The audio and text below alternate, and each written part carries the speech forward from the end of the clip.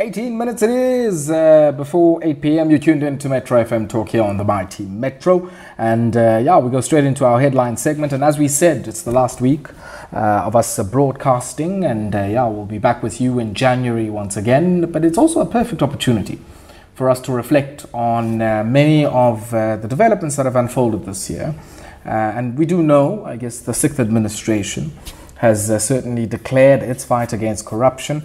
And as we wrap up 2021, we ask ourselves whether or not this fight against corruption is still on track. We also have an opportunity, of course. We've had the Zondo Commission unfolding and many revelations coming out from that particular platform. Do we think it's going to achieve anything? Where are we in terms of some of what we've heard there?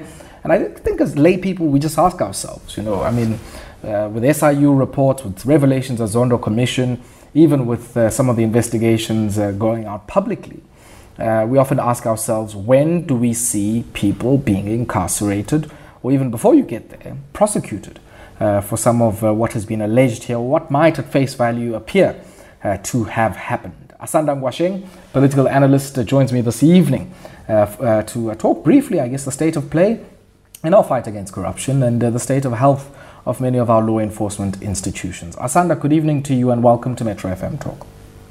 Good evening and thank you for having me. Asanda, let's maybe start off here. I mean, I guess, many administrations, and even this one is no different, have often waxed lyrical about their fight against corruption. When you go into any fight, you kind of have to have, I guess, any fight, the firepower that allows you to fight that fight. You don't go into, a gunfight with a knife or with a pocket knife or anything like that. And I think there's a big question mark around what type of weapons do any administrations have at their disposal to confront and to fight corruption. I think that's a starting point before we even get into who does prosecution, investigation, and all manner of other things.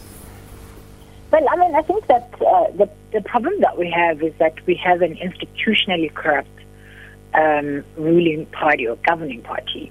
And so when you have an institutionally corrupt governing party, it becomes very difficult to deal with corruption, because corruption is endemic in the ways that the political party, the political party acts. If you look at, for example, the fact that the African National Congress has a company that has shares that does business with government. If you look at, who's building our power station and the allegations of, Chancellor House being one of the companies that are involved there. If you look at the fact that the ANC right now can't even pay the salaries of its own staff. And if you look at the fact that everybody knows that once you get a position in the ANC, you have to pay a tithe like it's church, and a percentage of your salary has to go to the political party, which then means, as human beings do, people will then find ways outside of the system to replace that money that would be going to the political party. And so, to me, it's not really a matter of thinking about it like, what are the things that need to be done in terms of prosecution? Of course, those are important. But you can prosecute all you want. You can put the correct people in the NPA. You can give them the correct tools. You can hire the best lawyers. But if the governing party that is in power continues to be institutionally corrupt and does not change its institutionally corrupt culture, it's going to be very difficult to get anywhere, because are you going to arrest the entire cabinet? Are you going to arrest the entire political party and its leadership? Or how do you even begin the process? Because if you look at where things stand now, for example, you've got former President Jacob Zuma facing all kinds of charges of corruption. You've got allegations against the sitting president, Cyril Ramaphosa. You've got allegations of corruption against David Mabuza, Ace Mahashule, etc., etc. And I can literally list, an allegation of corruption against probably almost every single NEC member, which shows you the deep level of inculturation into the culture of the ANC that corruption has become. Now, the biggest question that we can ask ourselves as South Africans is, what are the kind of steps that we as South Africans and the institutions that we have given a mandate to deal with corruption can begin to take?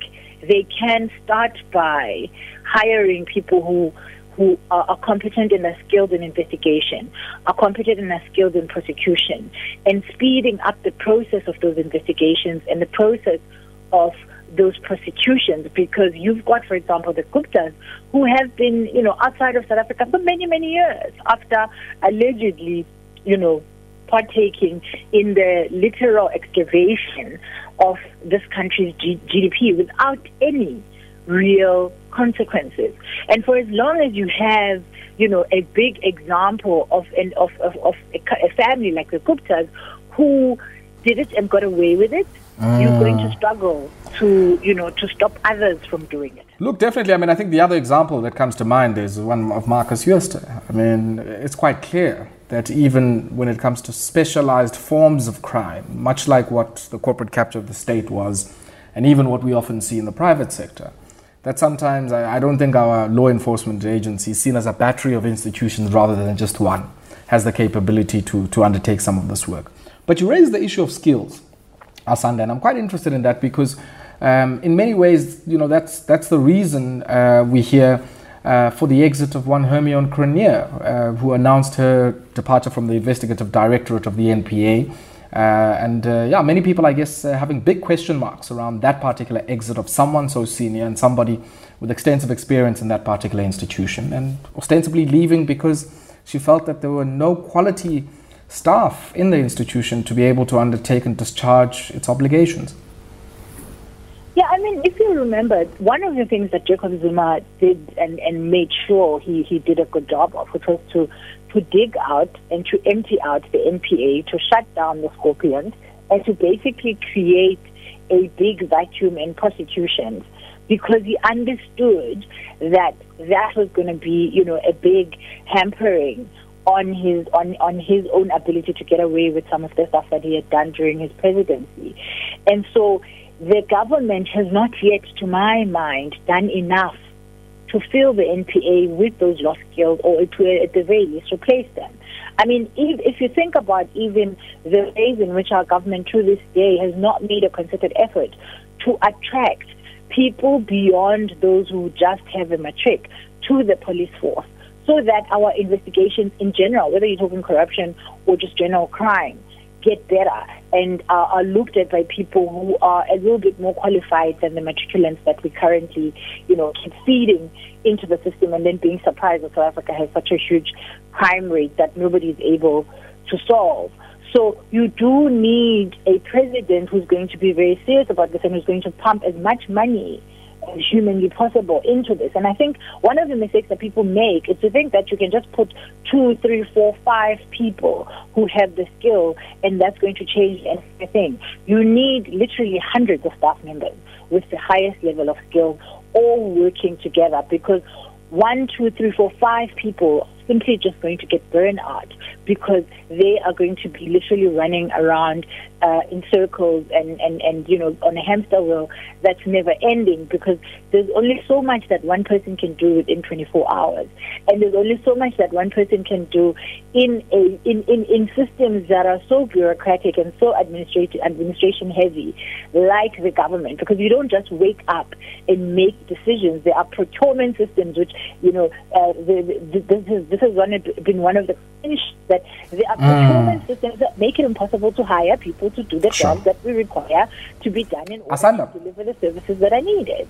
Yeah, Asanda, I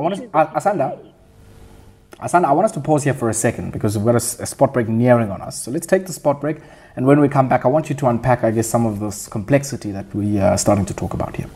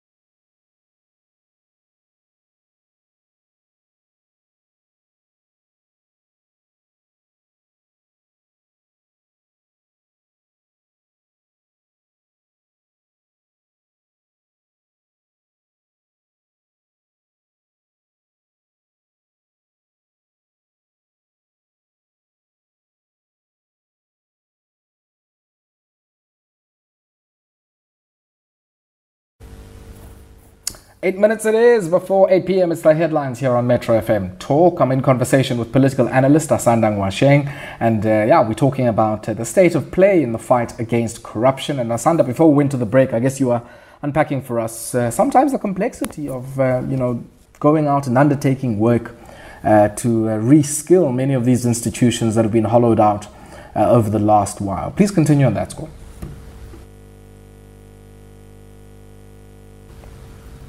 Asanda?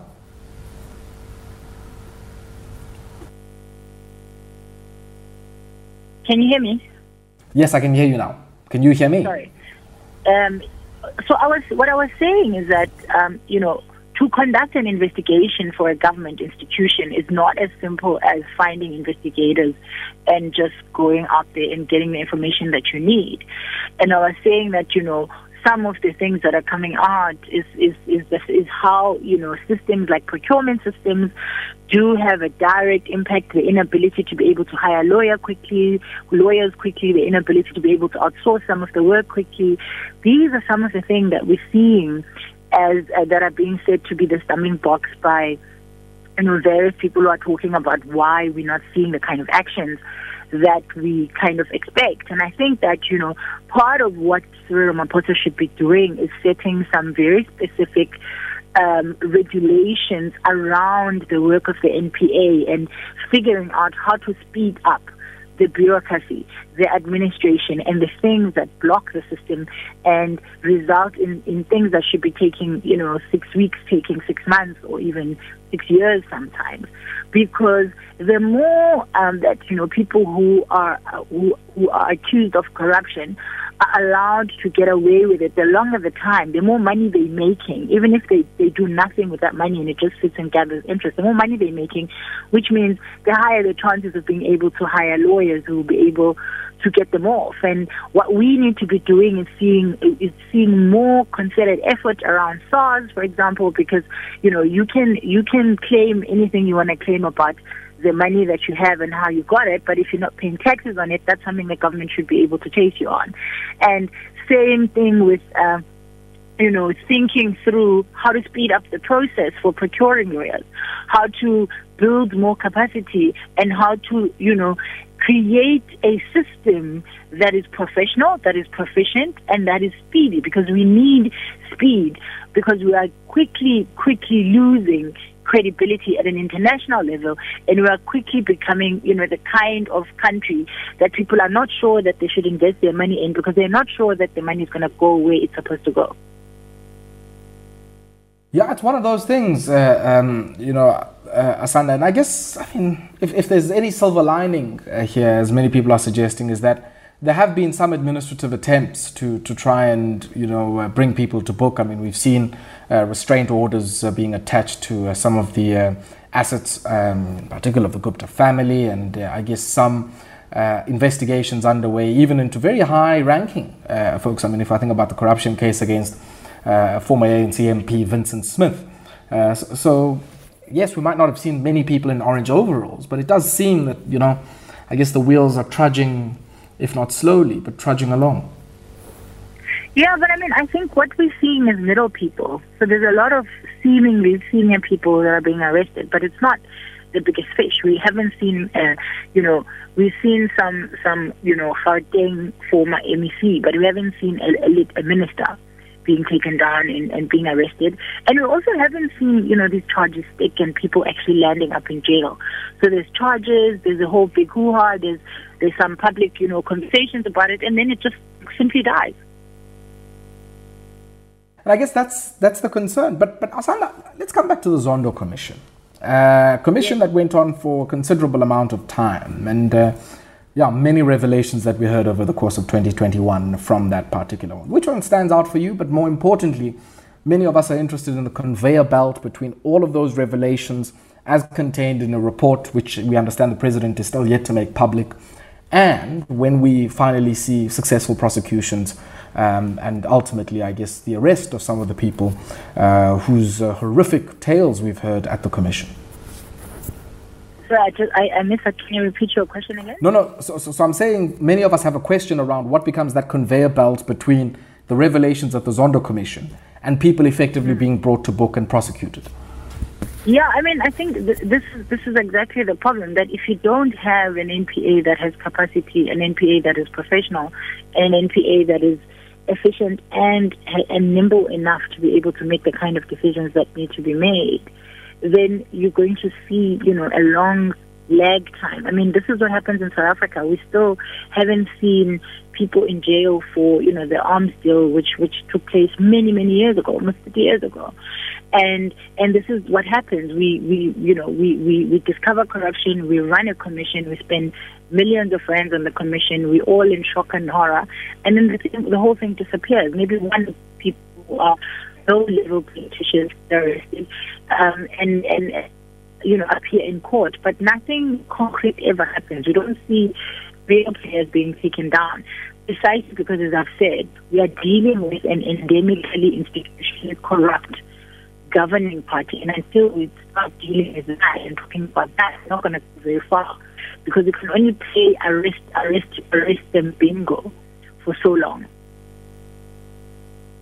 And then, I guess there's big question marks also around what this reveals just about that entire chain, Asanda. So yes, I guess the corruption in the governing party in many ways is a stimulus to much of what we're talking about. But is the suggestion that actually, because the governing party is so corrupt, it is effectively in its interest to decapacitate and demobilize many of the institutions that ideally should be bringing that corruption to book? Yes, this is exactly the problem, that you can't have strong institutions that will bring people to book when the people in charge of making sure that we have those institutions are constantly facing corruption charges. We saw with, Thuli Madonsela, what an uphill battle she had trying to bring Jacob Zuma and many others to account, and how a lot of those, a lot of those cases just fell to the wayside as soon as, Jacob Zuma and his allies could get away with it. And so we're not going to see much change in the approach to corruption for as long as this institutionally corrupt political party is in power. And the last one, Asanda, 2021 we are in now.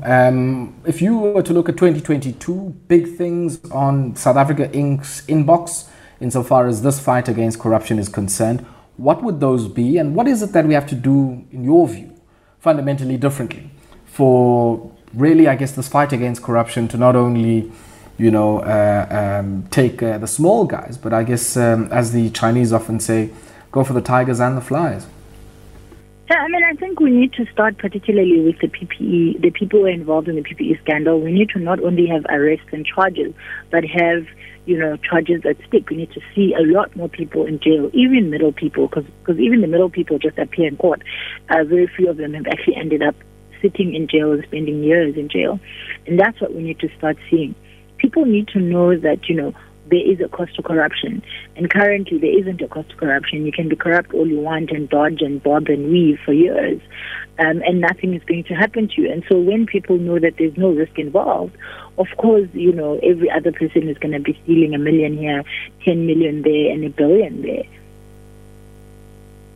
Yeah, I guess only time will tell whether or not that will be heeded in any way, Asanda. But we're going to have to leave it here. Thank you very much for taking time out to speak to us. Really appreciate it. Thank you very much for having me. Asanda Ngoasheng is a political analyst joining us this evening for our headlines segment. And yeah, you might want to comment on that. Do share with us your voice notes on WhatsApp. 079-1914-270 is the number. You can reach us on our studio number as well on 089-110-3377. Let's take this brief break. We take a listen to some of those voice notes.